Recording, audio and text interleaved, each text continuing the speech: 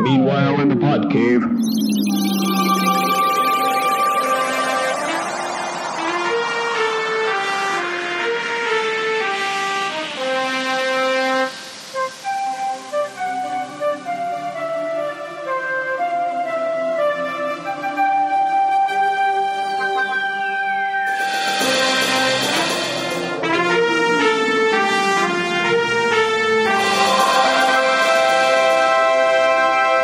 Welcome back to another edition of the Podmen. I'm Brad. I'm Brian. I'm Podman Ron. And I'm Alex. And I'm Alex. Don. All right. Alex, I think last time we spoke to you, maybe you had finals that you were working on and whatever term papers or whatever those things are called. Everything's out of the way now. You can finally focus on the podcast, right? Exactly. I am now a full-time pod man for the rest of the summer. It's a real privilege and pleasure. Just that, Jacob. Yeah, just what Jacob did not want to hear. You ain't taking my spot no longer. No. Well, I did see in the rundown that Jacob wanted to give us some sort of a secret menu idea of his at some point, so that may be worth. It'll have to keep. That may be worth having him back on the show for, because everybody loves Five Guys. Five Guys, the unofficial sponsor of the Podmen. I mean, has Jacob been able to secure that yet for us? Not yet. So how's he liking his job? Does he like his job? He likes it. He's quitting it. Well, he's not quitting it. He likes it. Yeah, but he's got to go. He's Chick-fil-A hired him too, so now he's going to work Sundays at Five Guys because that's the set day off, and then Chick-fil-A the other days. Damn, but they told him he could keep his job. They're like, well, we'd like for you to stay, so he said he'd work Sundays for him. Well, all right. That boy's going to be rolling in the money. Maybe he can sponsor the podcast pretty soon. Maybe so. Take notes, Alex. Yeah. My kid's got 2 jobs. Damn, man, knocking it out. Take that. And he's gunning for yours, Alex. I know. The only job I have, and he's trying to take it. Damn. Looking through the rundown, I'm trying to look back at the news here. What do we? I'm trying we got a new Loki teaser. And they moved the launch date from Friday to Wednesday. So that was a big. Everybody was happy about that. Have we talked about the Marvel Phase 4 teaser that they put out there a week or so ago? Yeah, well, you know what? Let's go ahead and roll the news theme and get into it. All right, cool.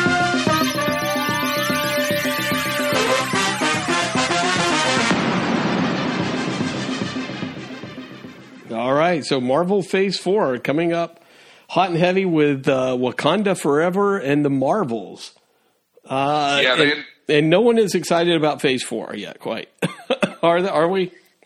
No, I really am not. I mean, and it's kind of sad, but I mean, even with that teaser trailer that came out, it was like, meh. The best part of that teaser trailer was the stuff from Endgame. You know, where it was Cap catching the Mjolnir just reliving those moments. Yeah. I mean, there was nothing. I mean, the Eternals looked just like what we thought it was going to look like. Just meh. I mean, there's nothing to really get excited about. Yeah, there's nothing to latch onto at all. Well, we do have the release schedule though. So, with the entire Phase 4 release schedule. So we got Black Widow, July 9th this year. Shang-Chi and the Legend of the Ten Rings in September 3rd. Eternals is November 5th. Spider-Man No Way Home is December 17th. So we have 4 Marvel movies this year. Then March 25th is Doctor Strange and the Multiverse of Madness. May 6th is Thor Love and Thunder. July 8th is Black Panther Wakanda Forever. November 11th is The Marvels. So we've got 4 Marvel movies next year.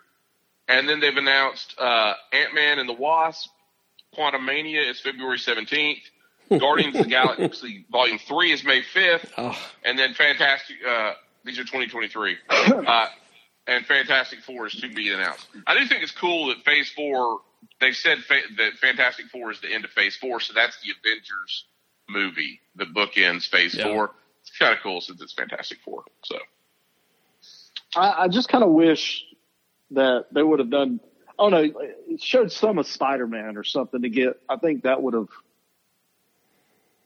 you there? Yep. Yeah, we're all just, we all feel the same way.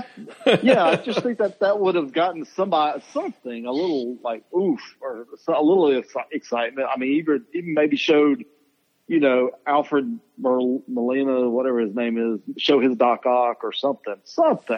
But it just kind of, I don't know, it fell flat to me.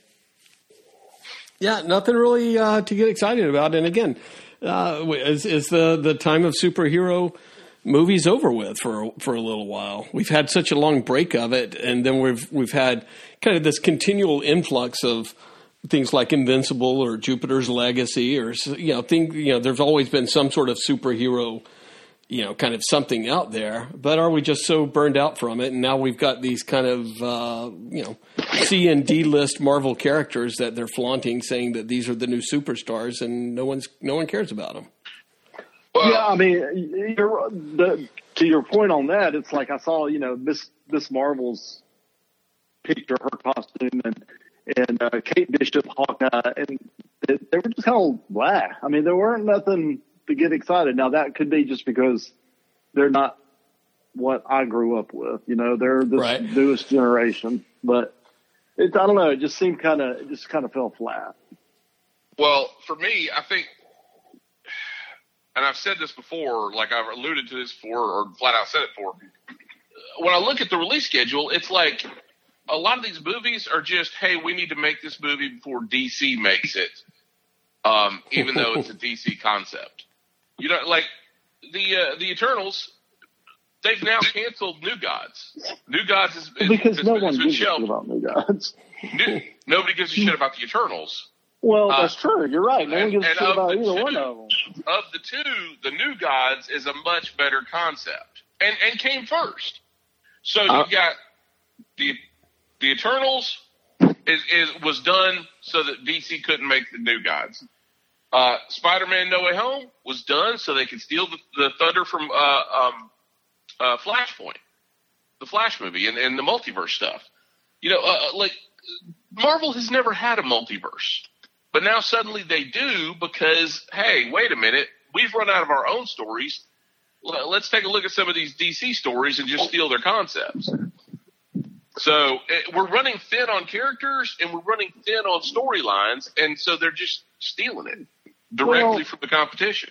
I don't know. I mean, concepts, not storylines, but concepts. Yeah, DC could never really get their shit together anyway. So I mean, that doesn't mean that it's free game for Marvel to steal the concepts and make movies out of stuff that was DC. I will say this. Now, with Eternals, I mean, yeah, I'm not looking forward to it at all, but I wasn't looking forward to Guardians of the Galaxy either. And it turned out to be like one of the best things they've ever come out with. And Marvel has a way of tying everything in together. Yep. And, so it's one of those, you got to wait and see how they tie it all in. Well, here's where Alex is going to poke his head in. All right. The Marvel projects I'm most excited for are Shang-Chi, Eternals. Is it Shang-Chi or Shang-Chi? Shang-Chi. Shang-Chi is the correct pronunciation. Shang-Chi, Eternals. Those for 2020, I'm more excited for those than I am Black Widow or any of the rest of the Disney Plus. Spider-Man No Way Home? Yeah, no, I'm way more interested in Shang-Chi than I am Spider-Man No Way Home. Wow. From a purely visual standpoint and from a new character that I think is actually interesting and that I don't know much about Shang-Chi. I don't know much about the Eternals. So to have new characters that I don't know much about as a huge lifelong comic book fan for 20 years, raised that way, it's cool to see characters that I know nothing about be put on the big screen and get to experience that along with people. There's a reason we're getting these characters in Phase 4, not Phase 2. Yeah, and I agree because they're not the most compelling characters. They're not Phase 2 material. No, but I from what I know of Peter Quill and his beginnings as a character, Peter Quill is not the most interesting character to put on paper anyway. He wasn't even a comedic character beforehand, and now I mean, James Gunn really made that more of a comedic type thing, and the last few Marvel movies with Thor and whatever Ragnarok and those, they was kind of more of comic booky fun and stuff like that. Yeah, and so now we're talking about Chloe Zhao, who just won an Oscar for Best Director, and Nomadland, her movie, just won Best Picture.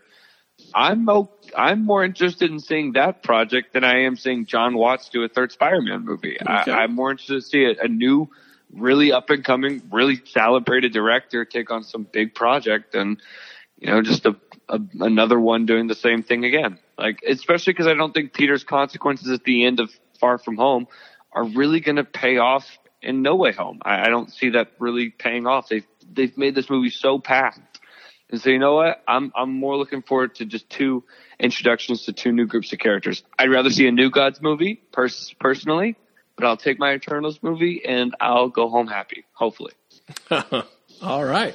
The one person that is kind of holding it all together, I guess, for us a little bit is Loki.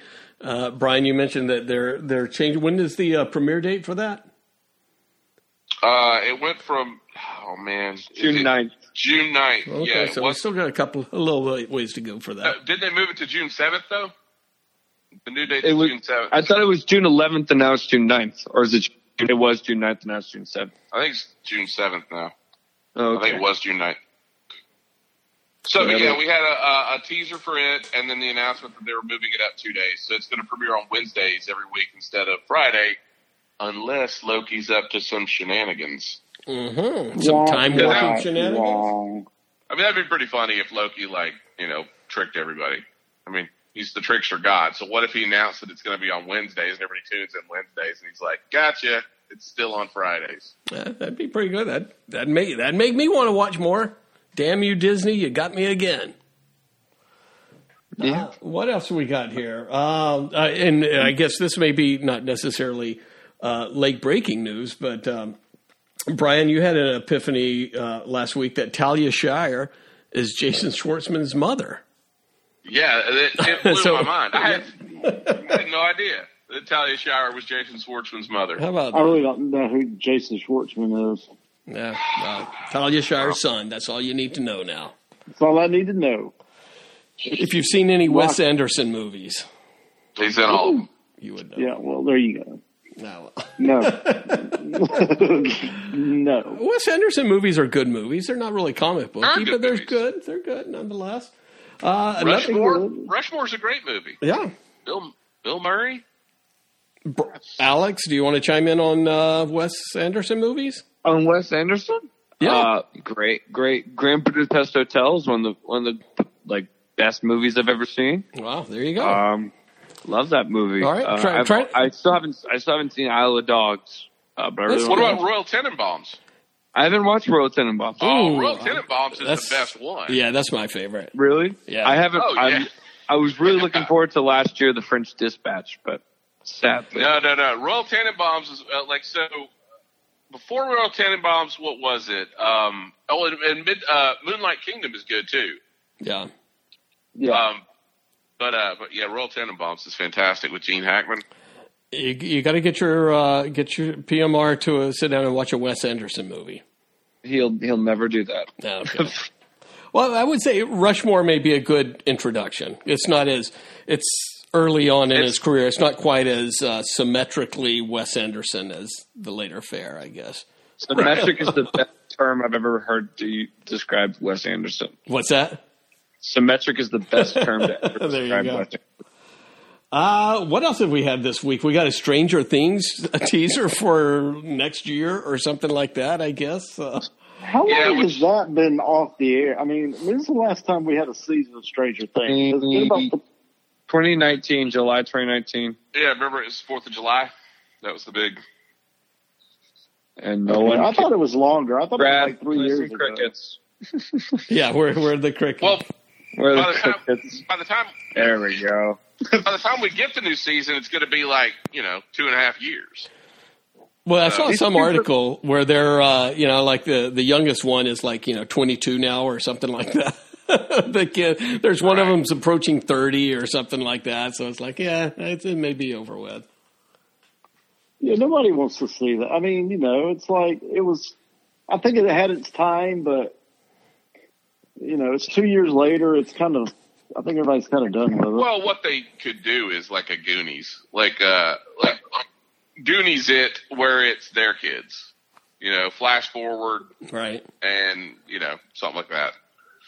Well, I'm getting a little bit worried here. We may have to start changing the theme of the podcast to unsolved murder mysteries or something like that, because I think we're losing steam here on everywhere else. Even A Quiet Place 2. When I think Krasinski and his old ladies had plenty of time to shoot a couple of Fantastic Four movies in between Quiet Place 1 and 2, haven't they?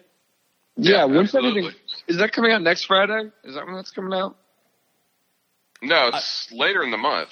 Oh Lord, can they just? Yeah, it's not next Friday. There was that Jason Statham Guy Ritchie movie that came out. I was planning on watching that and I didn't. Yeah. Wow. Nothing. We've got. Speaking of Fantastic Four. Oh. They are. You read this, Brad, that they're apparently they are at talks with John Krasinski and Emily Blunt for Fantastic Four. Yeah. And they've said that they want to do it. But, honestly, like I was thinking with celebrity marriages the way it is, that may not be the best solution. It may be the death of the marriage. It may be the death of the marriage. I mean, they got to be getting kind of too old for it almost. I don't know. Yeah, it is too old to start a franchise. Kind of like Robert Downey Jr. was probably too old to start Iron Man, but he came in and left kind of at a good place, sort of like if there would have been a couple of more Iron Man movies or something, it would have probably gotten ridiculous, right? Oh yeah, we got ridiculous. But that's the thing too, is like with this, if it doesn't even have a release date yet, they haven't even signed yet. You know it's going to be in production for like 2 years. Right. So the earliest we're going to see this movie is like 2024 to start Fantastic Four. And then, it's not going to be a situation where it's a one and done. They're going to want to do like a trilogy, and they're going to want to cross over with the Avengers, and they're going to want to so this would be like a 9-picture deal for both of these people to sign to do. I'm just worried about their marriage. What happens if the marriage falls apart after Fantastic Four 2? Are we going to have to recast somebody for the remainder of the series? Yeah. In the history of Fantastic Four, have Reed and Sue never separated? Oh, they have. Yeah. Well, we can just do that. Make it. Well, that kind of defeats the purpose. Well, if they want to recast Krasinski, they can just say he's plastic manning his face about. There you go. There you go. It's easy with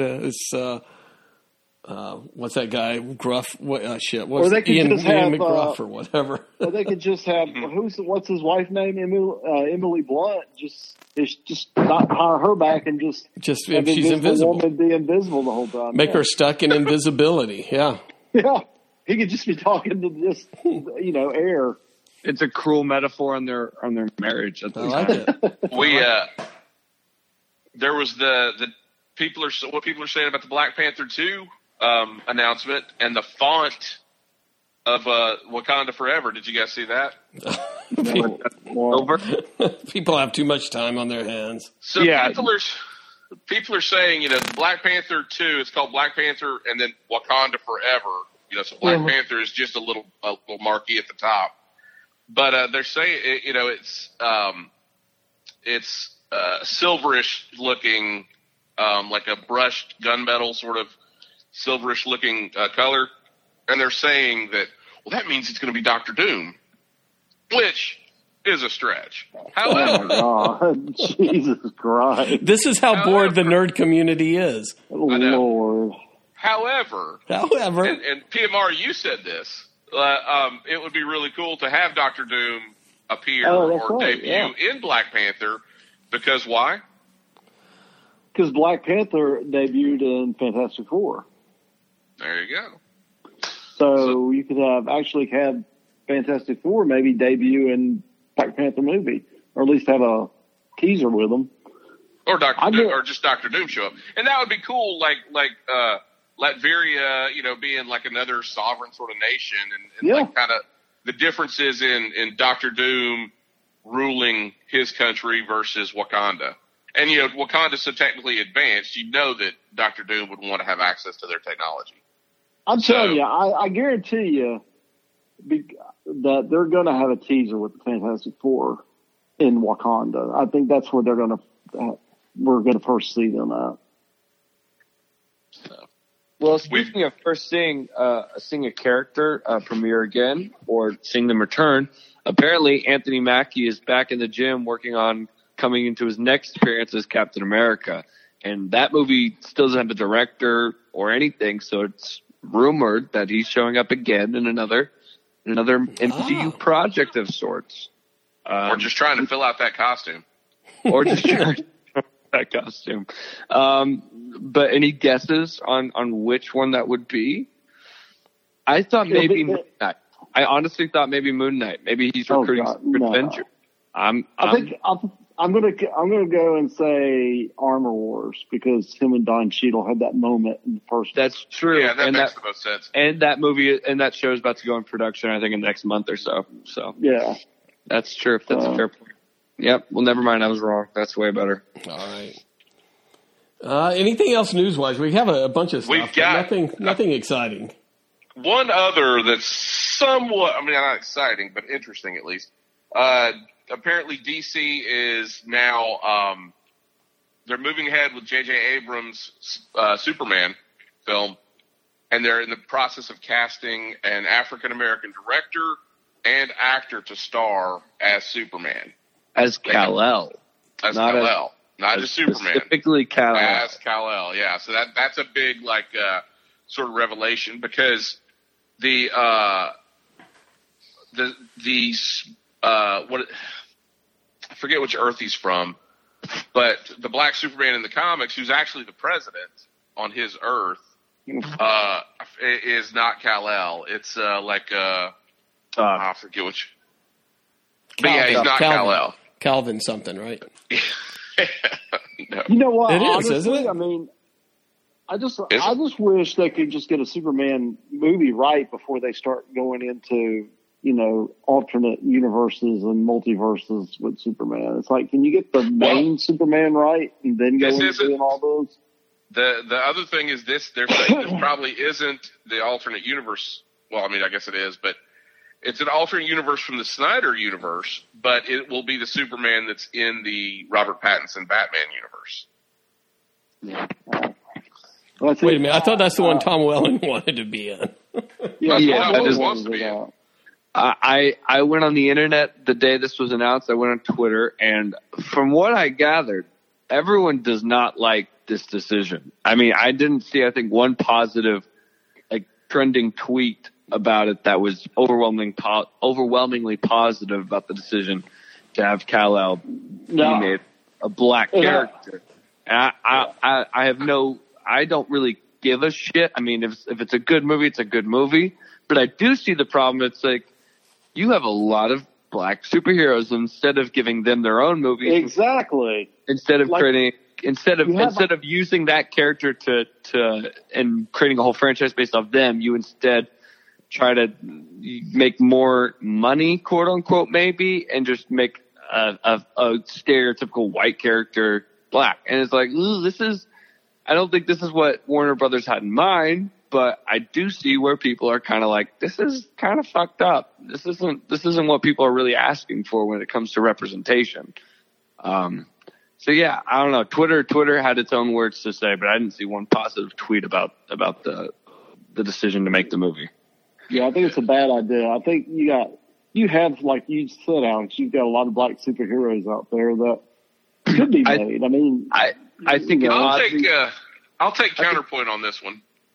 So wow, okay. We got a new segment. Here's my thing. I'm okay with it. I'm okay. Like, I want the best movie, the best actor for the role. Now, as long as it's true to Clark Kent and Kal-El, as long as he was raised on a farm by Ma and Pa Kent and went to Metropolis and became a reporter for the Daily Planet, I'm okay with it. But if you go in and say, I'm not okay, I mean, I'm fine with it.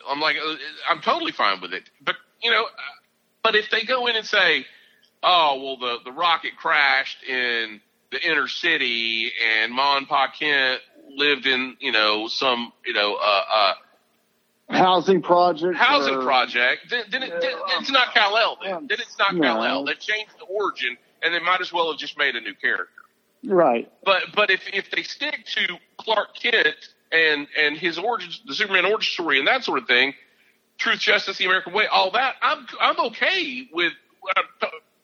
I want the best actor for the role. I don't care what color the actor is for the role at that point. But if you're gonna change the origin story to try, like, then it gets into, well, why didn't you just make it a different character? So, yeah, I'm like, I mean, if they said Michael B. Jordan's Superman, I'm fine with that, as long as they don't go start tinkering with his origin story. I'll agree with that. But I'd rather see a Cyborg movie, or I'd rather see a John Stewart Green Lantern, or any of that. I don't know. I see Twitter's point where it's like, this is, and again, but see, I think at the end of the day, it's fiction, so it's like, I don't really care. I don't have a preference. There you go. If the movie's good, the movie's good. No, I do. I disagree with all that. I'm sorry. I just, I don't want to see a white Luke Cage. I don't want to see. I mean, these characters have a reason. These characters are these characters. I mean, people.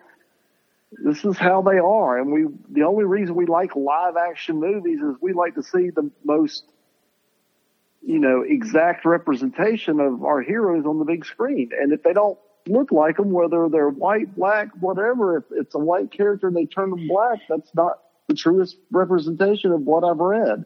I don't think vice versa. If it's a black character and they turn them white, why do you think everybody gets mad when they whitewash characters? I mean, that's not what people want to see. They don't want to see.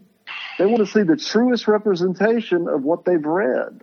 I don't think that's. Let's see. I don't think that's either. I don't think that's necessarily true. Well, then why is everybody hating on the idea? Then why would they? I mean, throughout all of these movies, there have been changes to characters. Ghost, Ant-Man the Wasp is a. But that's a minor character. I'm not talking about your Perry Whites. No one gives a shit. Your J. Jonah Jameson. Nobody gives a shit. But when you're talking about an iconic character, people will care. I mean, people will get. We're like, you know what? But. I don't want to see Luke Cage be white. I don't want to see Superman be black. I don't, Here's the point. Here's where I diverge completely from that. If they tell me it's Kal-El and it's Superman and it's the origin story and it makes sense, then I'm cool with it. Because for one big reason, my kids don't care. My kids do not care. Like, and if it's a cool movie and it's about Superman and you tell them it's Superman and Superman's black, they don't care. They would not care. They just want to see a good movie. And the flip side of that coin is, like, you've got, when you talk about representation, you've got black kids that want to look up to people that look like them. And I get that. And Asian and kids. I truly get that. They want to look up to people that look like them. So I truly get that. But you know what? Here's the thing. There are characters out there. You've got Icon. You've got wow. No, TMR. At the end of the day, why does it? Why, but here's the thing. Why TMR? It's fictional. I get that, Alex. But I'm just saying, why are you taking a white superhero, and make it? You're not getting what I'm saying. You got a great African American superhero, and you're not doing anything with them. And it's like, that's not fair. I mean, build this superhero up. I mean, no one does anything. Why are you don't think he can build this hero up? You've got to use this other hero, build this guy up. Build, do something with this hero. I would love to see an icon movie. You know why? Because I don't want to see another 15 fucking origin story of Superman again. I mean, it's the same origin. It's the same stuff. It's the same name. It's like, I'd like to see an icon movie. I'd like to see something different for a change. I think that's why we're so burned out with all this stuff. I think you're right about that. Yeah. Aren't you PMR? Aren't you just the same one who wasn't interested in Eternals or Shang-Chi and is more interested in all of the same stuff that we've been getting? But no, if you don't want the new stuff we're getting now, why now do you want new stuff? I see what you're saying, but I'm burned out with the 15th retelling of Superman's origin, or another Batman movie, and another. It's like God, and now it's going to be an alternate Superman where it's an African American character, and it's not. Let's have this new character. That's what DC's problem is they keep going back and trying to fix what they keep fucking up. It's like, just accept that you fucked up and move on and continue to, build your universe. You've got these characters, build them, add to your universe and try to connect it. That's what Marvel does. But no, we're going to retell another Superman story. We're already got another Batman story in the work that everybody's all of a sudden don't really give a shit since the Justice League movie came out, because everybody was wanting Batfleck again. They all liked his performance. He was great. They don't. Batfleck was the best. You have to admit. Anymore. He was cool. Nobody's wanting Robert Pattinson. It's like, it was interesting at first, but Tom Welling wants his good buddy Robert Pattinson to hire him, though. That's what I'm saying. And he's doing an animated thing. Let me ask the group this. Has anybody, and I did look it up, it is Calvin. Calvin Ellis is the Superman that became president. No, what's his, what is his, I was thinking about, what is his Kryptonian name? Well, there's another one that's Val Zod. Yeah, from Earth 2, from New 52. So, does anybody know anything about either one of those? I guess. Val Zod was I don't know anything about. I watched a couple of videos on the Earth 2 New 52 stuff. Now, if you're going to tell a new Superman, now you're going to give me a new Superman who's African American, who's not.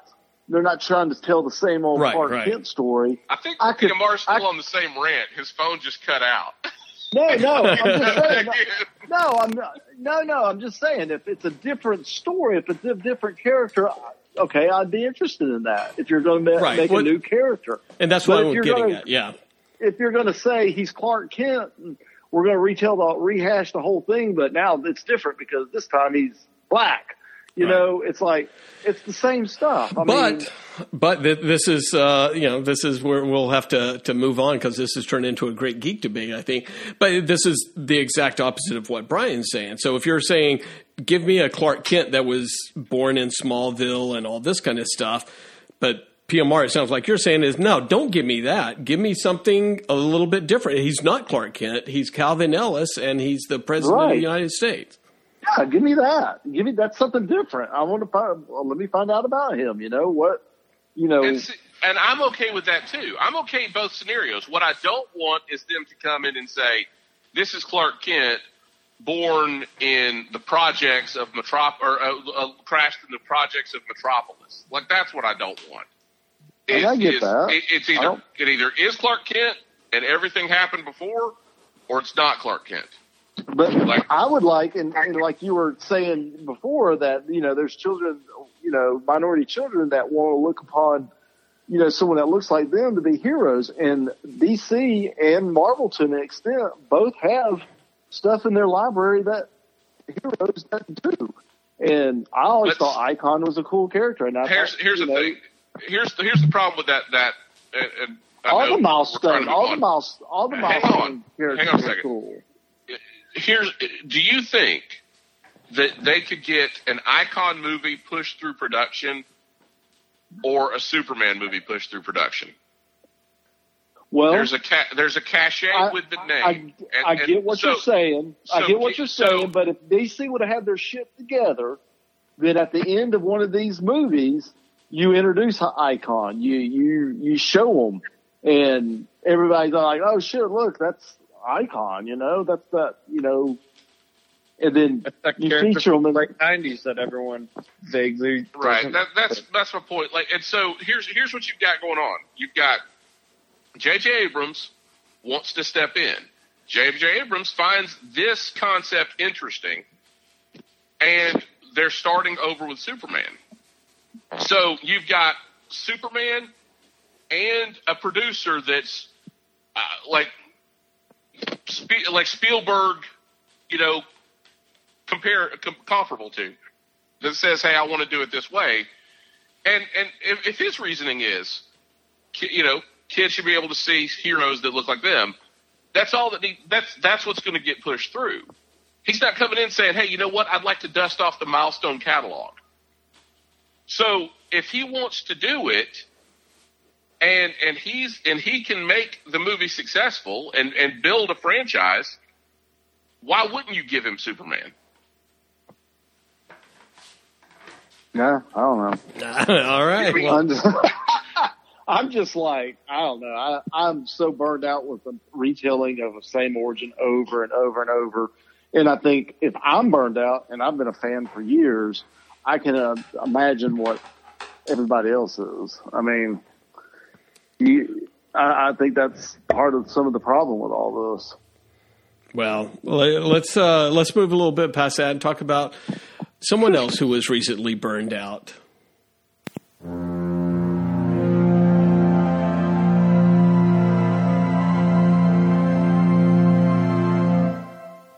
From the impromptu Great Geek Debate to the in memoriam. This is a somber episode of the Podmen, my friends. Tawny Katane, video vixen from the 80s and Bachelor Party. Yeah. I want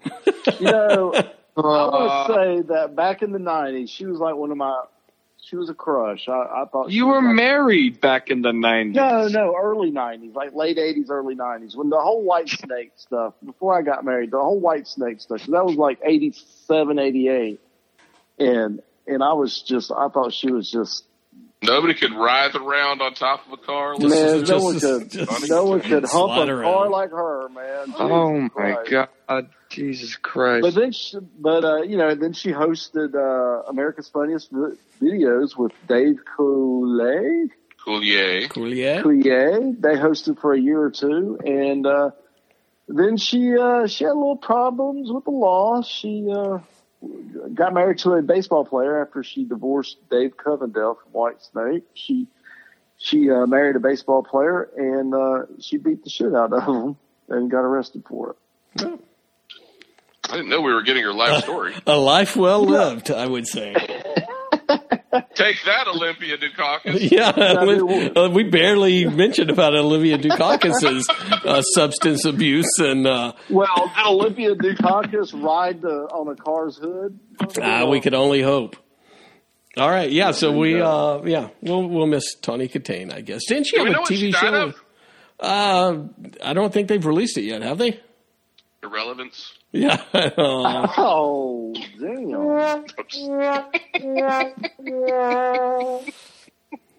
All right. Well, let's speaking of irrelevance, let's go to the movies. Why not go to the movies? Because we got something from Brian, I think.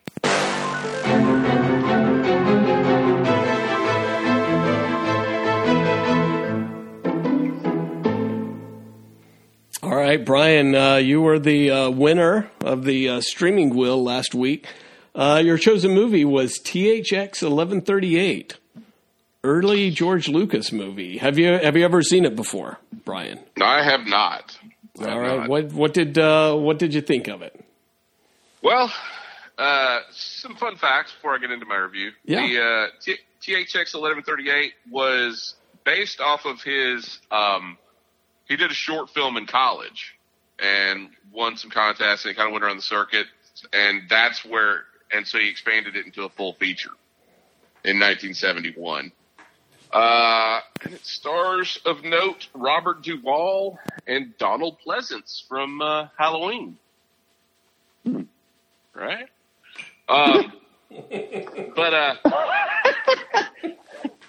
Impressed so far? Impressed so far. All right, so it's very terrible. It's a dystopian. Is it like this review? I know. Well, I suggest you go watch it because it's hard to like encapsulate this film. So it's a dystopian future. Everyone lives underground. They don't really volunteer that information. It kind of like becomes apparent as the movie goes on what's going on. But even then, like, you really don't understand the motivations behind the government, what they're trying to accomplish, that sort of thing. All you do is see it from one person's perspective, who is THX 1138. So in this future, you're assigned just a number and an abbreviate and a prefix. And that's your identity. He works, in a lab that makes androids, police androids. So, what's interesting, and I don't know, Brad, you've seen this, right? It's been years since I've seen it. I was going to try to watch it before the podcast, but I didn't. It starts with a serial, Buck Rogers, like the old, like 1940s Buck Rogers serials at the beginning. Like, it shows like 2 or 3 minutes of that, and I'm like, I was like, oh, okay, it's kind of giving me, this is going to come back later. This is going to mean something later. It didn't mean anything. I don't know why they showed like a serial of Buck Rogers. Well, he loved serials back then. You know, that's what he does. But yeah, like it showed this, and it's like, oh, okay, this is going to be there was no reason for it, like whatsoever, other than maybe the contrast of, Buck Rogers was going to be a bright future, and this is the shithole that the world turned into. But so essentially, they have confessional booths where they speak to like an electric Jesus and confess their sins. The credits roll backwards at the beginning, which also, so right after the Buck Rogers thing, then the credits start rolling up in backwards order. So again, I was like, well, maybe there's going to be some time manipulation. Nope. No reason for it. He just decided he was going to do something different, apparently. The movie's rated PG-13 or PG. I would not watch this with kids in the room. So there was plenty of nudity, hologram nudity, and the hologram. Yeah, and so they're paired with a roommate, and so THX's roommate is a female, but apparently the society doesn't want them to have be romantically entangled or anything like that. Apparently, everybody is genetically engineered, and so nobody, no one wants to do it with Robert Duvall. Is that what you're saying? Well, that's true too. But so we see him at work. We see him come back to his domicile. We see his roommate. They're given meds. If they don't take their drugs, then they could go to jail for it. So they're basically sedatives. Kind of like vaccinations or something? Yeah. They want them all sedated. Interesting. Government vaccinations, yeah. So they want them sedated. They don't want them mating. They want them working their job. That's it. So there's a scene very quickly on after he gets back to his domicile. His roommate's in the other room. He's watching nude holograms, and apparently there is a dick sucking machine built into their television.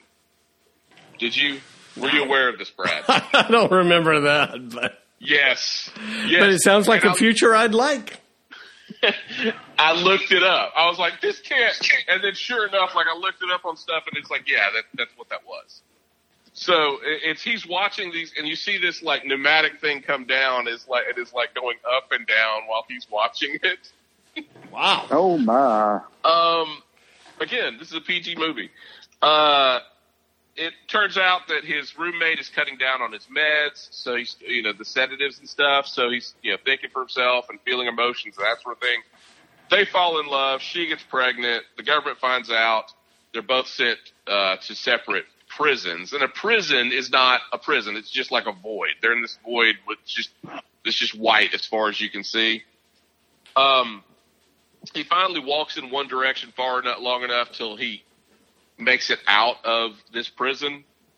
And there's a chase scene all through the complex, that sort of thing. He finds out that his roommate / lover, he has the computer look her up, and they look up her designation, but there's a new number at the end. So, like, that was their child. Her child was put into a fetal tube, and she was consumed. That was the word. So essentially what they were saying, the way I took it was, it's kind of like the Matrix. They take the body and use it, the proteins and that sort of thing, to feed the child.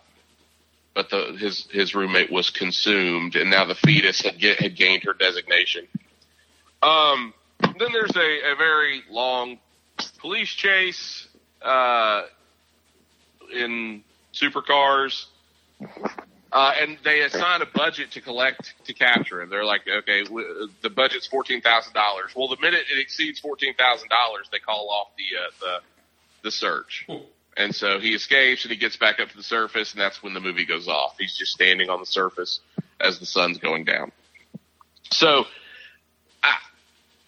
I'm not sure what points George Lucas was trying to make, other than maybe just like all TVs needs a fellatio machine.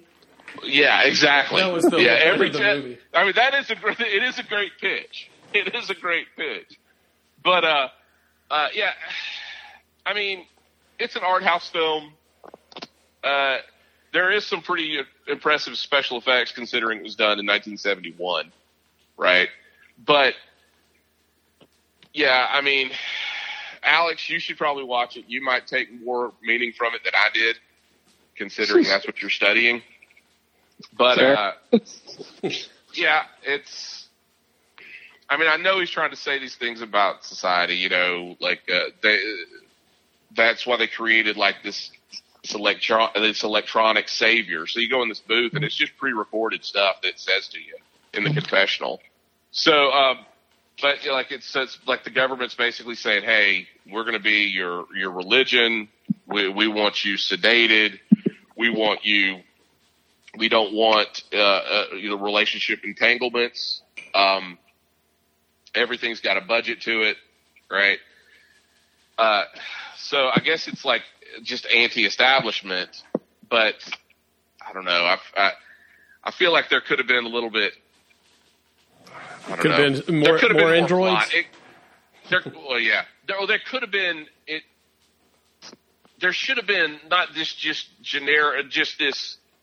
You didn't understand like there was no bad guy. There was no other than just the generic society, what society was making them do, or the way society had been built.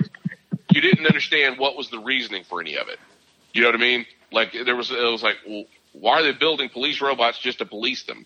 You didn't see any other jobs being performed other than his job, and right? So it's like, job. Yeah, on the TV's job. So it's like, what was what was the society aiming to build? Just we need more we need him to build robots so the robots can watch over, can maintain order. That was like the only job, was just building robots. So it was just I don't know. It was okay. Alex, I'd be interested for you to see it, especially that one scene.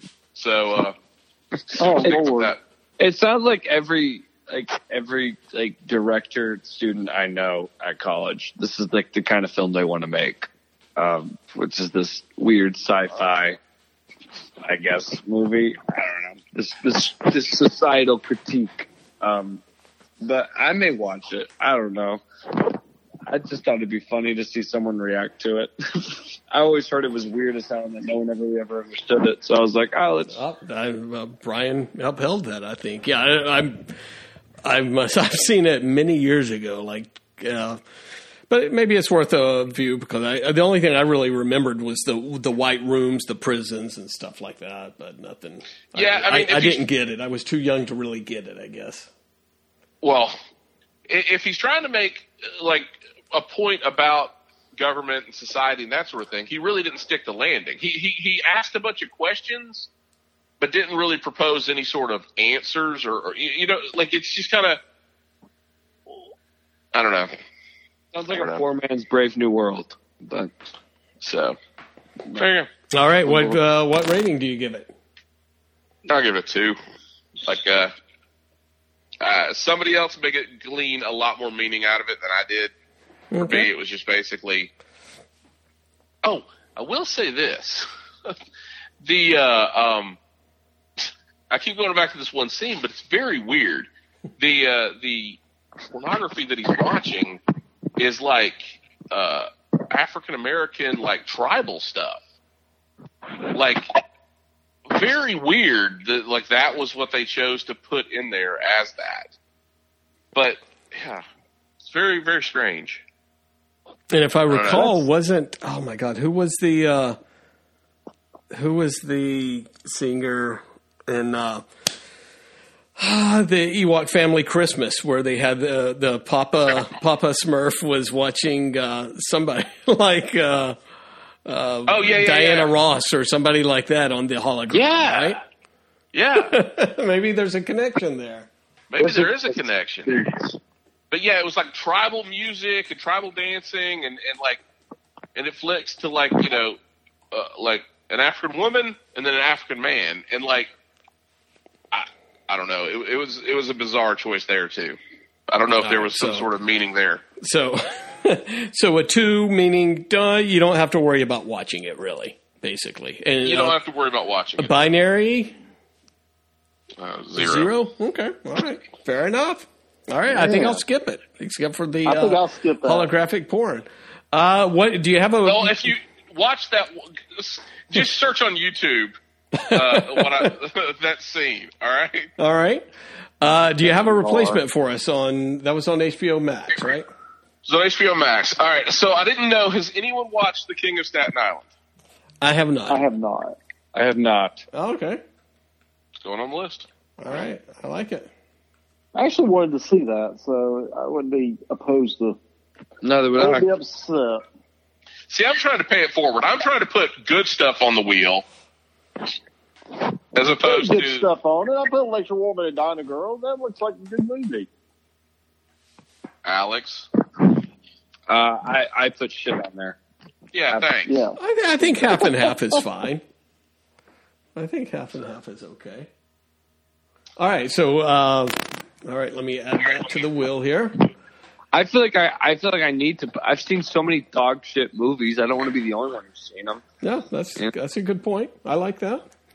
Good point made. All right, so Brian, I guess it's your turn to give the wheel a spin and see who else gets a shit movie. So give it a spin.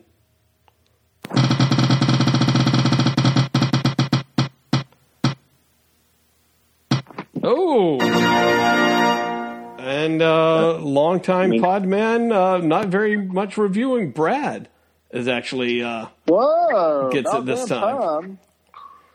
I think I've only landed on me once. So all right, let me give it a spin. See what movie it is. Come on, King of Staten Island. Let's see here. Oh, we still have okay. Here we go.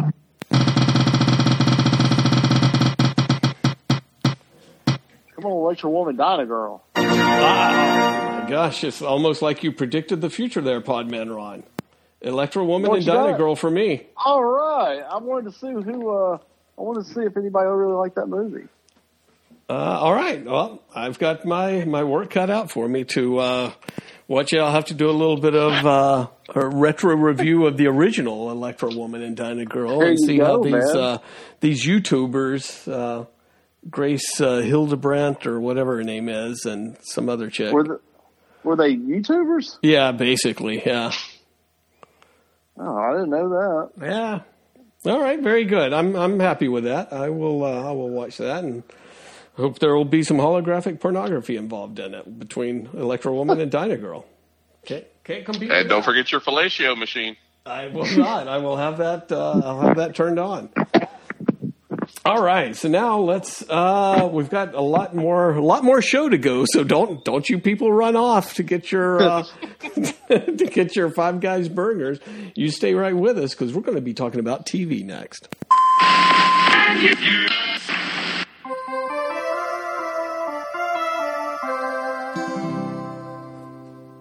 All right, in the TV world, we have a couple of new shows that the Podmen were somewhat divided on of who watched what. So let's go with Star Wars: The Bad Batch.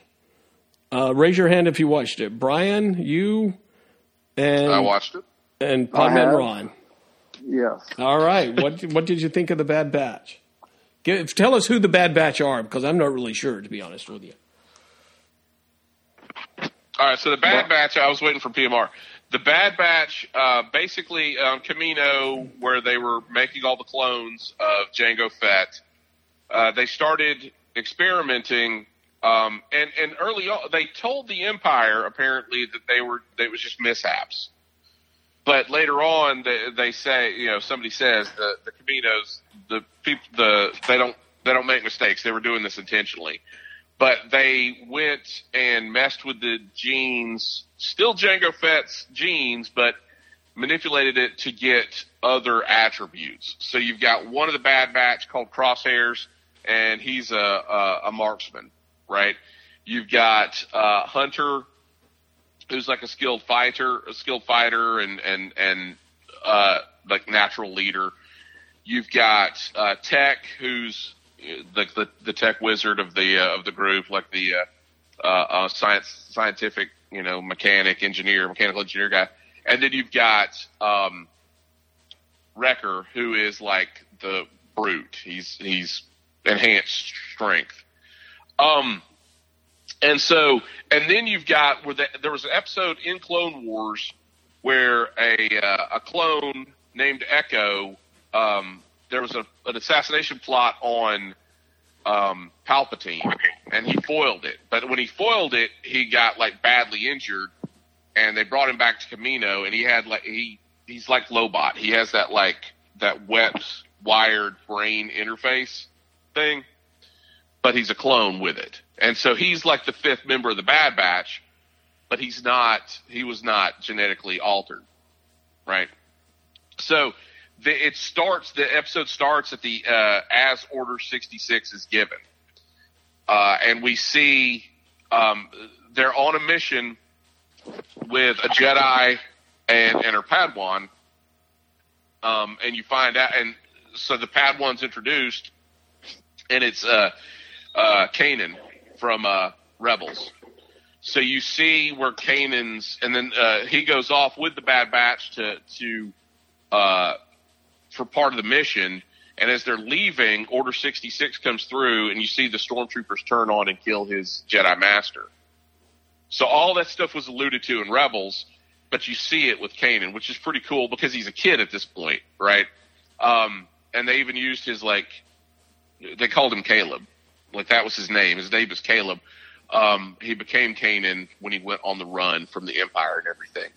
But it was pretty cool seeing his origin in the first episode. And then they all go back to Camino and they're trying to figure out what's going on. Why are all the clones turning on the Jedi, that sort of thing.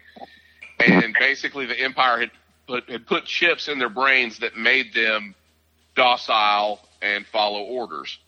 Sounds like THX a little bit, right? But that was why all the other clones followed the orders, but the Bad Batch resisted because their genetics had been altered to where they didn't necessarily, respond to the chip programming. And that's where we start. That's who the Bad Batch is. And Podman Ron, did you get all of that? Are you a follower of all the animated series stuff? No, I am not. So I didn't know, that Jedi kid Padawan was from Rebels. I did do some reading up on the second episode and found out that guy, there was a clone trooper that went AWOL, and he's in the second episode. So, yeah, I don't know the whole story about all that, but what I do like this show. I like this show a lot, not only because, you know, it ties into the old stuff, because I'm a sucker for extended universes and everything being canon, but I also like it because this is like the first time we're seeing the Empire forming. You know, we're seeing it rising out of the Clone Wars. It's, you know, the early days of the Empire and how they kind of took over after Revenge of the Sith.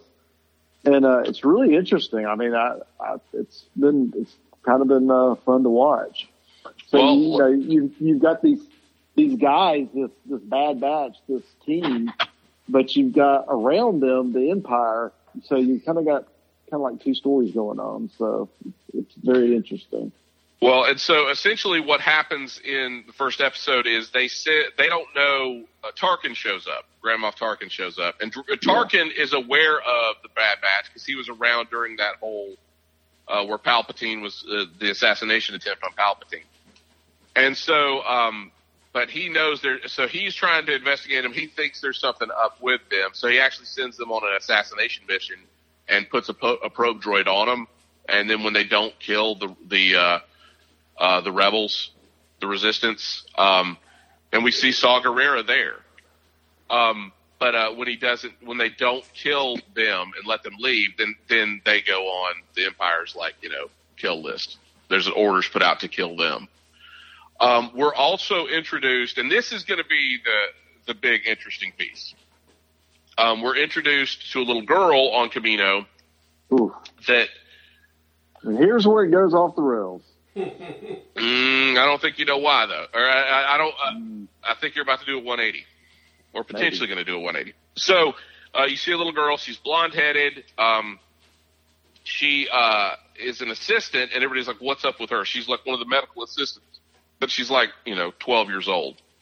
And they're talking about the 5 members of, or the 5 clones that were altered. The 5 clones that were altered.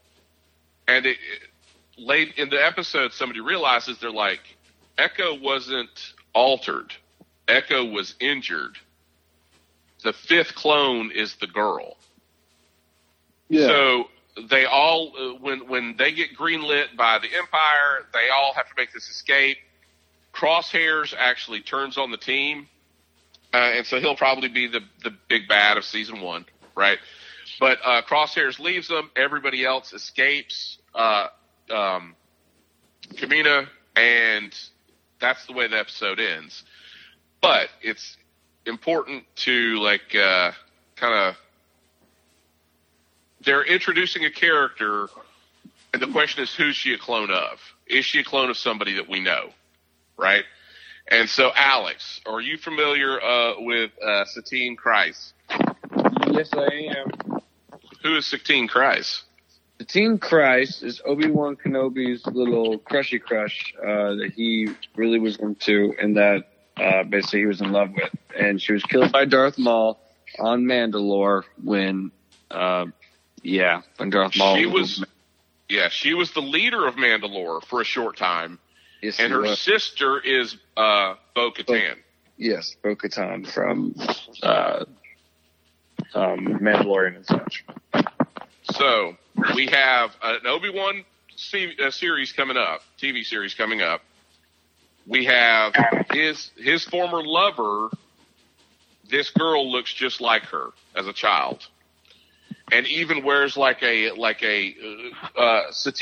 Kryze. She would wear these elaborate, almost like Padme, sort of headdresses, and she's wearing like a crown sort of headdress thing through the whole first episode. So the thought is, at least my thought is, that this is a clone, and she's Mandalorian, right? So she's a clone of Satine Kryze. It could be a situation where after Satine was killed, they had her DNA. It could also be Satine was pregnant when she was killed, and they cloned the fetus because they realized it was a Jedi's child. Dun, dun, dun. I still hate her. I always hate when they interject a kid in these stories. It's and they're, trying to be all cutesy, and they're I'm brave, and I don't know. I cannot stand these when they stick a kid in it. But how long have you been saying Obi-Wan's daughter, Obi-Wan's kid, Obi-Wan's... Yeah, you're right. But when it was Rey, it was cool because Rey was a cool character. But no, she was. She was a very cool character. But it was the Mary too that had nothing to do. 11-year-old is just...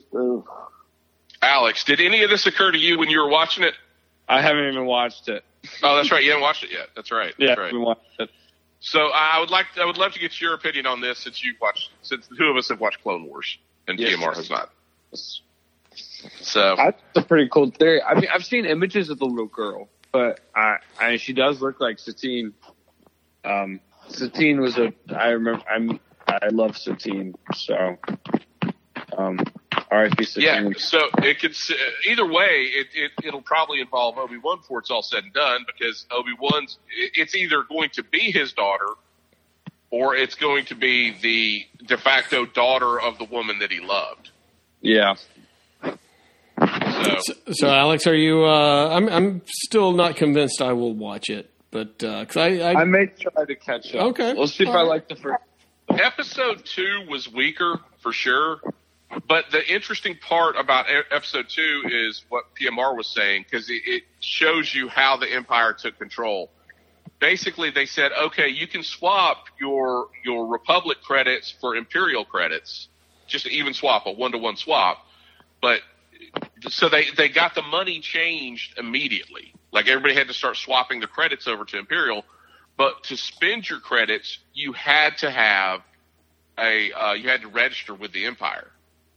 So you had to basically show your thumbprint and use Imperial credits to pay for anything, including transport off of your planet or whatever.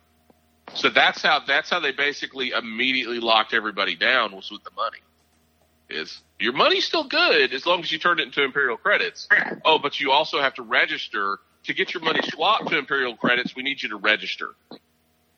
Yeah, that was really cool. I'm enjoying this part of the show. And you know what? And all the characters, other than the girl, is really good. I mean, they're really cool characters, and it's a cool idea. It's a cool concept, and I would give this a 4. And the only reason I don't give it a 5 is the character's annoying. All right, and Brian, what do you think so far on this series? I'll give it a 4 too. I would probably lean closer to a 5, but the second episode was weak. Like the second episode. Yeah, you're right. You're right about that. And somebody said online, like, they did this whole, like, because basically the girl's name is Omega. They call her Omega. He was going to let her go off with the clone that went AWOL, and they basically got her on the ship and everything, and she would have had siblings and 2 parents and that sort of thing. And she decides, no, I'm not going to go. I'm going to stay with the Bad Batch. She'd only been with him for like a day and a half. So it was like, they did this whole like father-daughter thing, but they hadn't really paid their dues to do it. This would have been much better if it was episode 8, but it was the second episode. It just felt wonky. So yeah, I agree with you on that. All right. From Tatooine to Jupiter. Who watched Netflix Jupiter's Legacy? I have watched it all. Wow. You've watched all of it.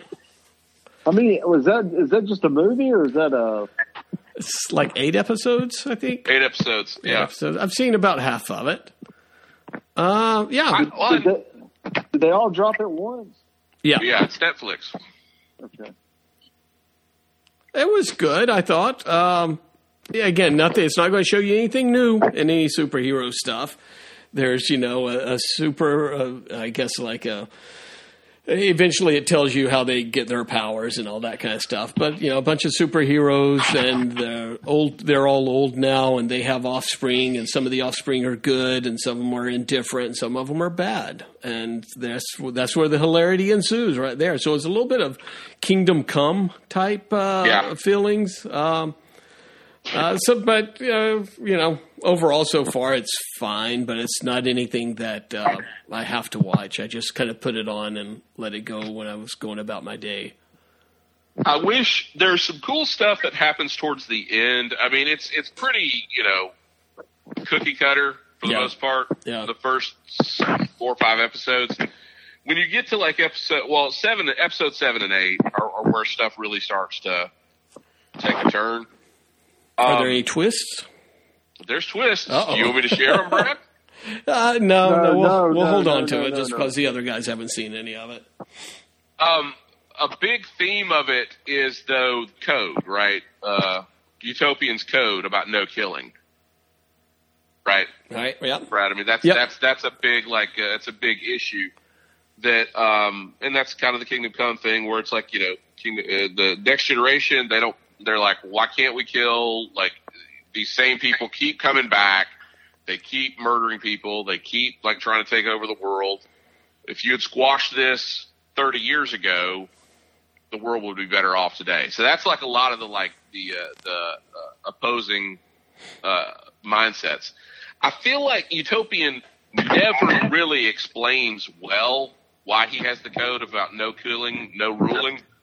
Like they won't get involved in like government policy and they won't kill. But I feel like they could have made a better explanation of this.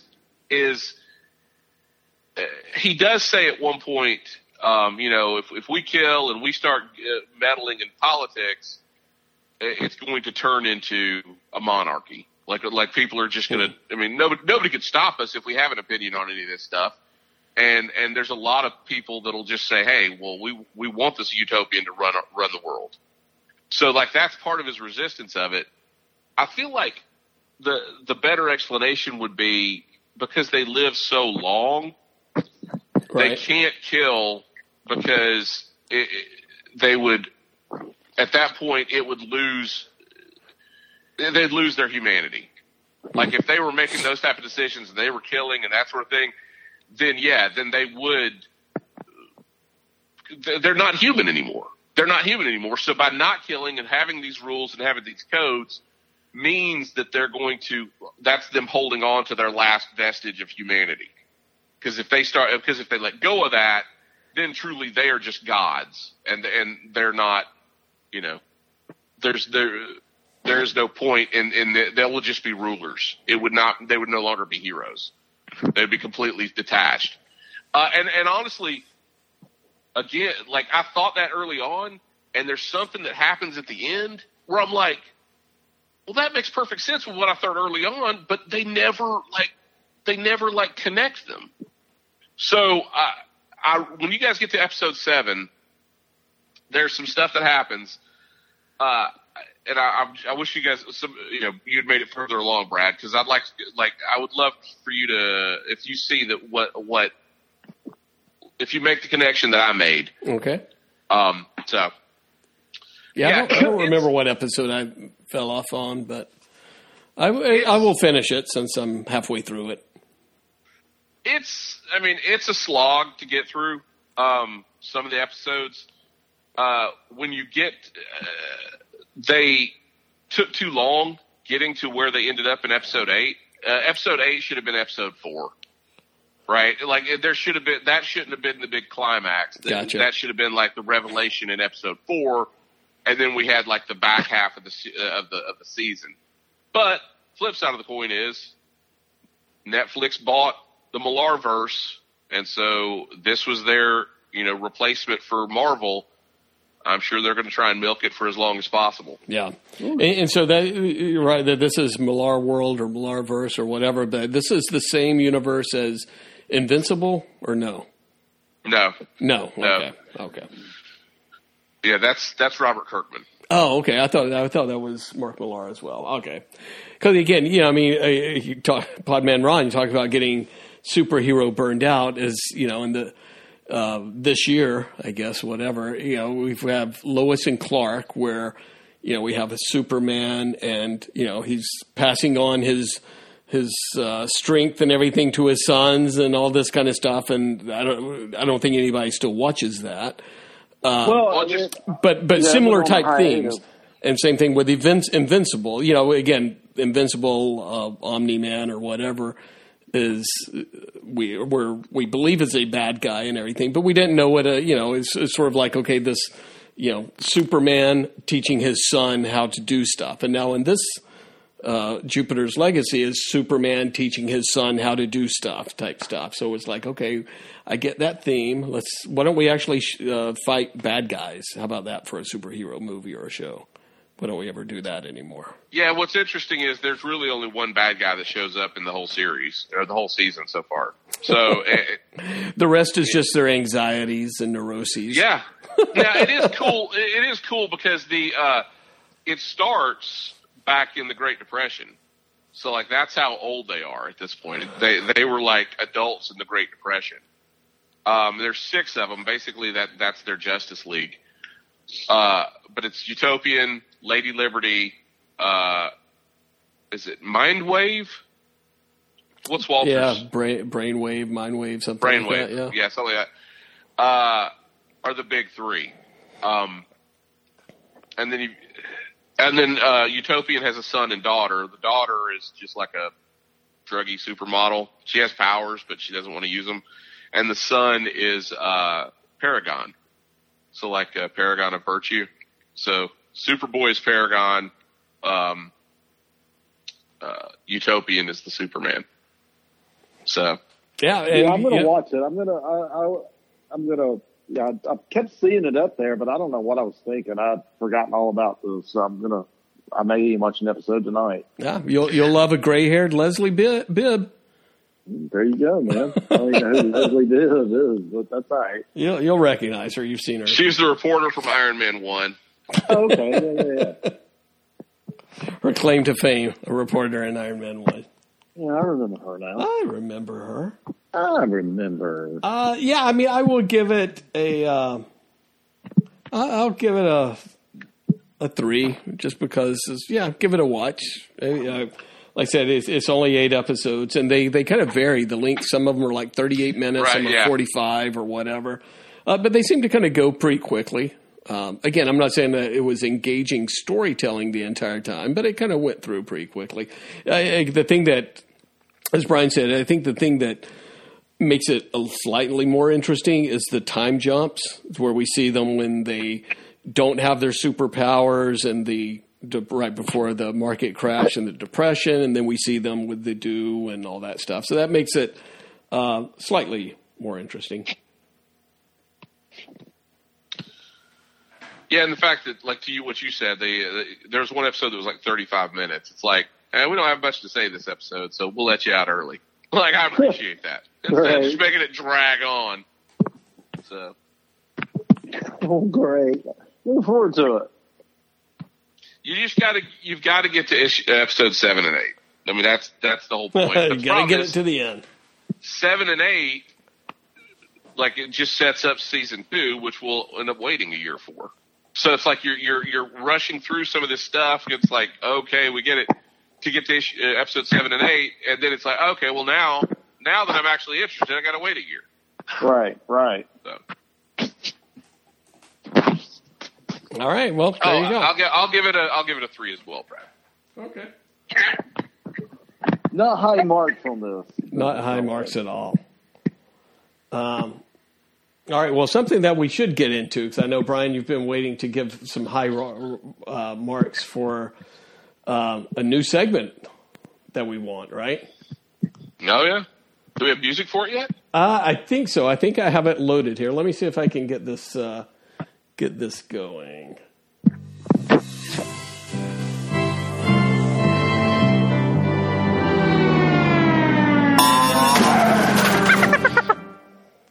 All right, there's the theme song, the theme intro music. What? I said, what was that? That's a new segment. Let's.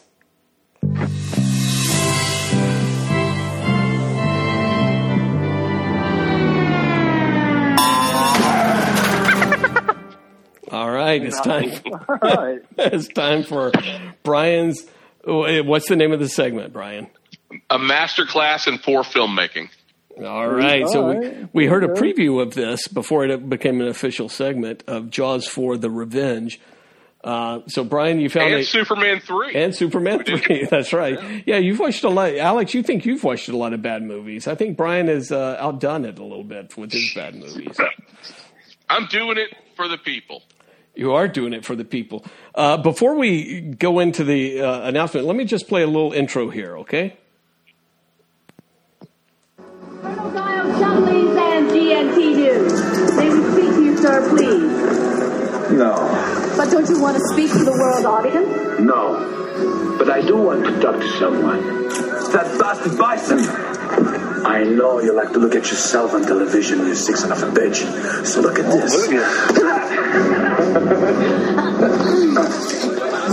are you doing? DJ, breaking. Now. You want me on TV? I'm on TV now. Leave it. Any idea what this could be?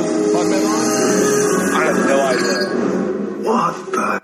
All right. What the? Brian, what is this masterclass in poor filmmaking that you've delved into?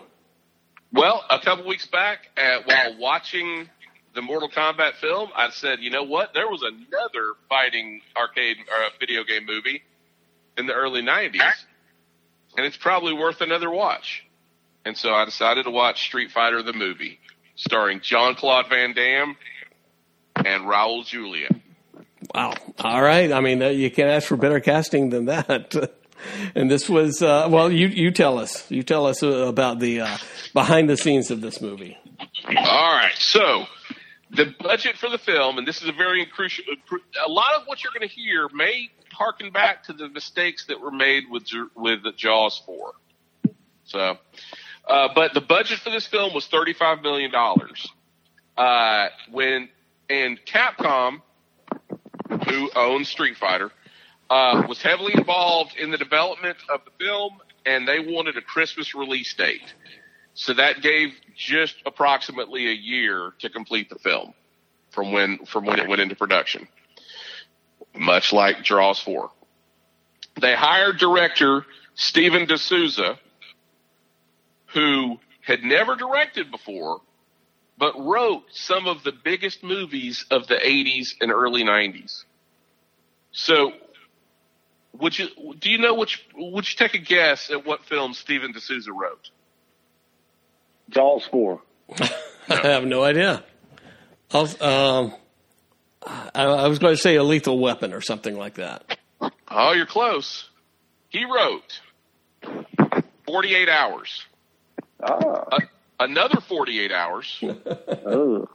The Running Man. Ah. Commando.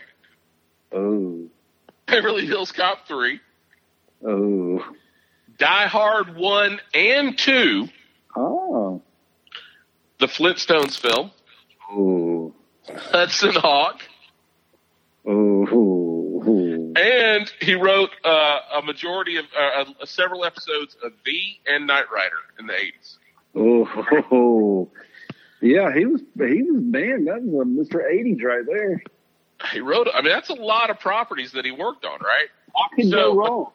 He's got a 50-50 shot on these from the sound of it. His batting average was 50. 50-50. It's 50. One up, one down. Yeah. That's when they asked him for the sequel. So,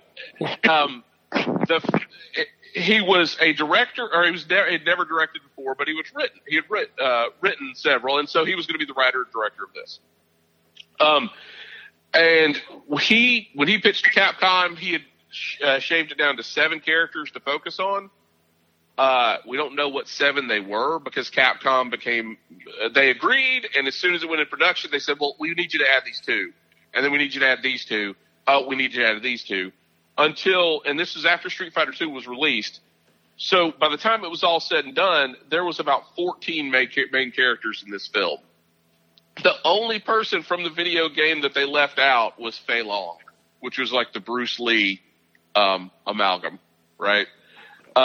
So now we talked about the budget was $35 million for this film.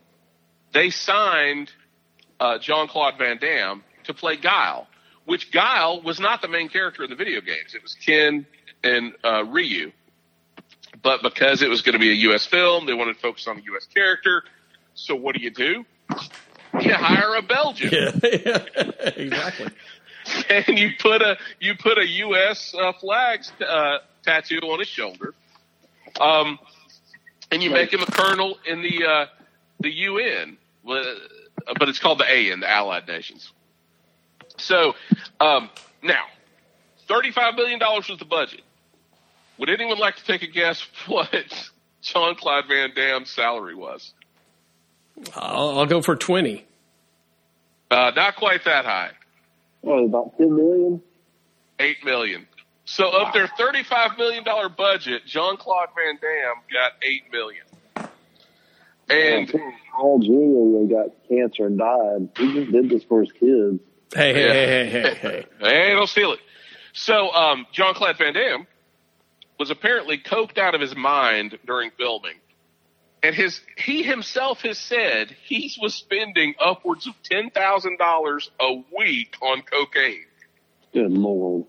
So I went ahead and calculated it for the cost of inflation. That would be in today's dollars, $18,879 a week in cocaine. Good Lord. And he still delivered his lines, right? He still delivered his lines. I mean, it was so bad. The studio hired just next month and asking for $50 billion, $100 billion. Colonel, that's how much he wanted for his coke habit. $100 billion. You've lost your balls. Colonel Guile, deliver these instructions to your troops. Then consider yourself relieved of your command. Wow. So good lines there, right? Good lines. Well written. But yeah. So the studio, it was such an issue, the studio hired a wrangler to keep him from partying, but the handler was so starstruck, he ended up partying with Jean-Claude Van Damme virtually every night. Jean-Claude Van Damme would not roll onto set until about noon, apparently, when everyone else was there at like 7 a.m. I found this interesting as well. He was a pro. Now, Street Fighter came out in 93. The Mortal Kombat movie came out in 94. Mortal Kombat, the video game, styled Johnny Cage after Jean-Claude Van Damme, even doing the split like nut punch that he does in Bloodsport, right? But Mortal Kombat couldn't get him because he had already signed to do Street Fighter. So Mortal Kombat missed out, even though they built the whole character in the video game around him. So that's one half of this dynamic duo of this film. Because this film is really, even though there's 14 like main characters, it's really about Bison, played by Raul Julia, and Guile, played by Jean-Claude Van Damme. And Raul Julia, right before filming started, was diagnosed with stomach cancer and had to have emergency surgery before filming started. Wow. That's mean. To the point that Raul Julia, they had to film his scenes out of order because he was so emaciated. They had to do the fighting scenes first and then the dialogue scenes later after you put weight back on. But because they had to flip the schedule that way, there was really no time for fight training or choreography, like to be worked out for the scenes. So the Street Fighter scenes or the fighting is pretty mediocre in most of the fights. That being said, Raul Julia is a national treasure. That guy made this movie 1,000 times better than it ever should have been. Pretty like ate up scenery. I mean, but it was entertaining, is what I've heard. It was correct. I'm sorry because of that. I don't remember any of it. You don't remember? For you, the day Bison graced your village was the most important day of your life. But for me, it was Tuesday. There you go. Just another day to Bison. The day Bison came to your village and killed everyone was the most important day of your life. For me, it was a Tuesday. Yeah, that's a great line. That's a great line. You know, Raul Julia, I only seen a few movies that he was in, but wouldn't be in the Addams Family, the first one. But he was a really good actor, and it was really tragic. He died at such a young age, and it was really, really tragic that this was his last movie. So, yeah, that really sucked. Yeah. Raul Julia is fantastic. This movie's worth watching just for his performance and the lines he gives. And what it is, it's you've got Raul Julia and you've got Steven D'Souza writing the script. So you've got well-written dialogue, at least for him. Right. And then you've got this really good actor that, and I'm going to make an analogy towards the end. When I make my pitch for why you should see this film. But some other stuff that I kind of discovered during this, everyone thinks that his name is Ryu, R-Y-U, one of the main characters in the video game. But apparently it's Ryu is the way it's pronounced, R-E-E-O-O, like Ryu. But the reason everyone thinks it's Ryu is because the actor in this film that played Ken couldn't say the name right. And they were running so behind schedule, they just gave up and let him keep calling Ryu. But now, flash forward to today, 27 years later, everybody calls him Ryu. So kind of that zeitgeist sort of moment. The film was made in Thailand, and they had lots of issues with actors. This is why they ran behind. They had issues with actors and crew falling ill from local food. And then they also ran behind and had people that were late to set, that sort of thing, because they many of the crew members and actors discovered one of the best benefits of being in Thailand, the healing abilities of their massage parlors. Ah, nice. And the how little the massage parlors cost.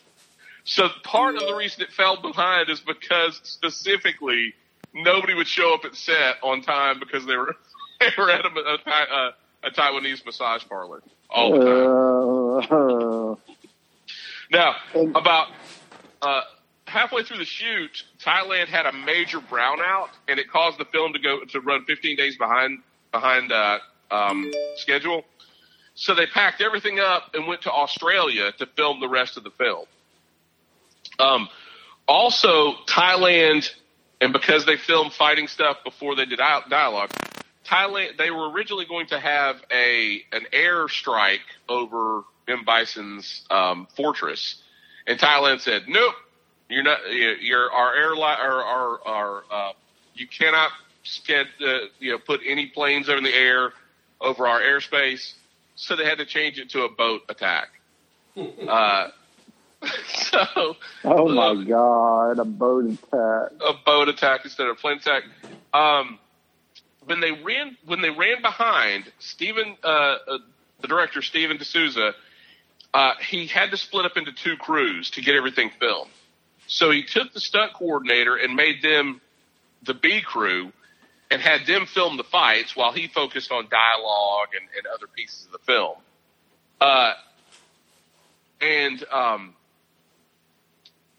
It turned into another fist fight. Apparently, when the B unit turned in their footage, it was missing all the special moves because that Capcom had said had to be in the film. And apparently there was a fist fight that broke out between D'Souza and the stunt coordinator. And D'Souza had to go back and refilm all the special moves and edit them back into the fights because the stunt director refused to do it because he said they looked cheesy. Let's see. Okay, so this is where it gets really where the stuff really starts to unravel. So they're already running behind on the film. they've already had to move locations because of Thailand. Thailand's already told them they can't have the airstrike. They submit the film to the MPAA to get its rating.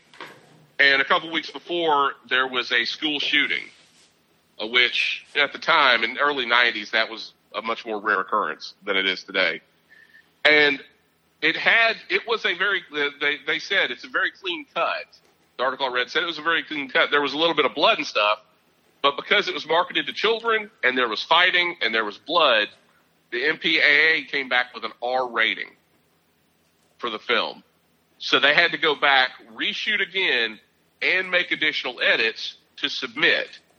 This time, when they submitted the film for the second time, they had cleansed it so much, the MPAA gave it a G rating. Wow. Oh my God. So now they're trying to hit the sweet spot, right? They don't want to put out a G-rated action film.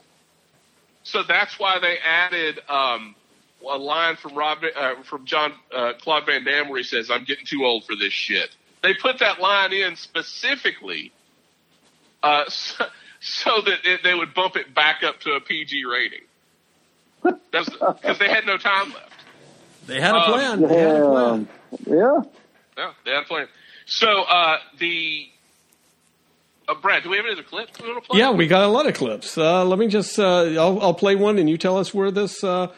This is General Bison. Our defenses are locked onto you. Identify yourself. This is the collection agency, Bison. Your ass is 6 months overdue. And it's mine. Kyle? Alive? Of course. His death was designed to ingratiate his spies with you. I guess you didn't see that, did you? Some more great acting there between the two greats. It's really a collision course. They're heading to a collision course. Yeah, so essentially, Guile fakes his death early on in the film. And that's when M. Bison just realizes that he's still alive. But the line, again, a great line. It's the collection agency. Your ass is 6 months overdue, and it's mine. Come on. That's good writing right there. That is good writing. That's good. That's very good lines. Something wrong, Colonel? Come here prepared to fight a madman, and instead you found a god? Yeah, Bison kind of takes off and he does something with a bunch of TVs, and he starts flying toward the end, right? Yeah, he just fly towards the end. It's funny, he's got his little flying, hovering chair thing, but the control panel is the Capcom. It's a joystick with the 6-button configuration, like Street Fighter's control deck on the video game. Little Easter egg there. Yeah, but another great line. You came here to fight a madman, and instead you found a god. Come on. That's good. The 80s dialogue delivered in the 90s.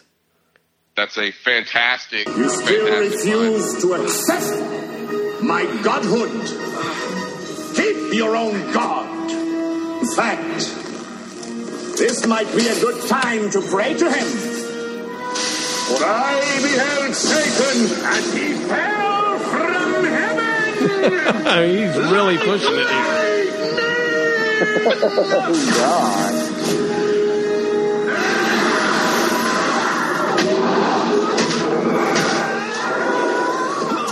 Damn. Even his screams are...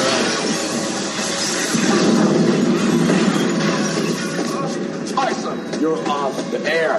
You're off the air, Bison. Yeah, because he knocked him into television monitors. So, yeah. For I beheld Satan, and he fell from heaven like lightning, and then he shoots lightning out of his fingers. So I'm not sure, Alex. Are you still with us? Yeah, that's what I thought. I was going to ask Alex if he's actually seen this movie. Where did he go? Wow. So anyway. Last couple things. If you're watching this film, people were mad that Ryu did not do the Hadoken. He does. But again, it's one of those things where it was filmed with at a 3/4 angle, so the guy in the foreground is blocking most of the shot when he does it, and they couldn't do the special effects because they were running behind schedule. So now there's just a flash like on the screen when it happens, but it's like a whole screen flash, like they edited and put in a white cell and they edited it back together. Because again, they couldn't get the special effect in, but the Hadoken is technically in there. And one other thing, they wanted Fabio to play Vega in the film, but the $8 million budget, kind of sank that. So should I watch this movie, Brian? I'm almost there. So this was not a bomb, though. This film, on a $35 million budget, it made $99 million at the box office and an additional $75 million in VHS sales. Damn. So this was a moderate hit. Was there a part 2? There was. Well, actually, there kind of was. It got a 10% Rotten Tomatoes and 20% by viewers. Damn. And I'm going to tell you, the viewers are wrong. If you go, I say watch. I will give this movie a 4. Wow. A 4 out of 5. Primarily on Raul Julia's performance. Just his speeches. But about halfway through the movie, I realized it's a comedy, not an action movie. Like, so if you go in saying this is going to be an action film or it's going to be Bloodsport, it's not. It is a comedy. It's based on a video game. It is a comedy. And honestly, the closest comparison I can make to this movie is Batman the movie from 1966. Damn.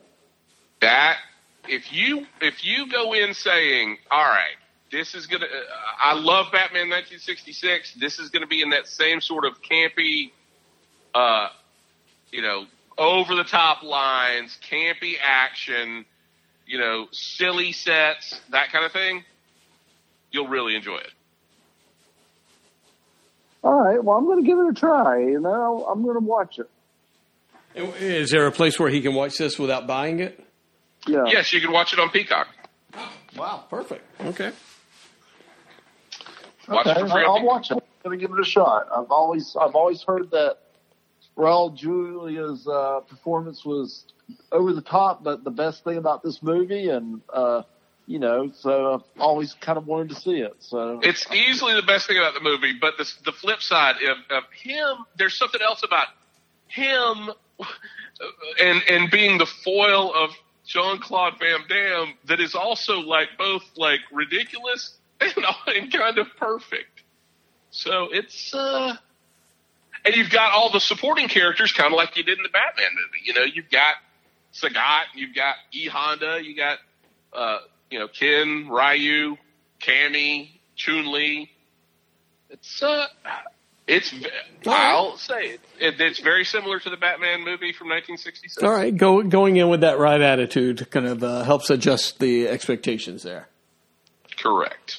But even though this is a masterclass in poor filmmaking, you love it. I'll still give it a 4. Okay. I'll still give it a 4. All right, perfect. All right. I'm going to look into it. I'm going to definitely look into it. You look into it. Looking into it. You look into it now. Alex, do we have you back yet? In all fairness, he got up he only got 3 hours of sleep because the girlfriend went back today. So good riddance to her. Maybe we can get Alex back to the podcast. So he was pretty tired. He helped us in the yard today. So yeah, he's pretty tired. All right, girls mess everything up. That's for sure. That's true. Very true. I think that's about it. That's all I have. Alex was going to give us Harry Potter's reviews, but shit. Wait, was I on mute that entire time? Oh yeah, great. Now he's back.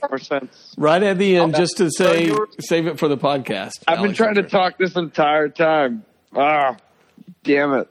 Well, that's awkward. Anyway, save it for the podcast, I guess. Should we end it here? Yeah. Damn. I'm sorry, guys. You can save your Harry Potter reviews for another week, you think? Yeah, I can save that. I still need to finish them, so, you know. All right, so you watch your Harry Potter. I'll watch my Electra Woman and Dinah Girl, and maybe a Bad Batch. And you guys, Podman Ron and Alex, need to watch a Jupiter's Legacy if you can stay awake for it. Yeah, we'll see.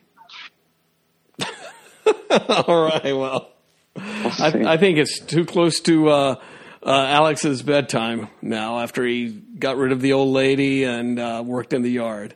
It wears you out, doesn't it? I'm off.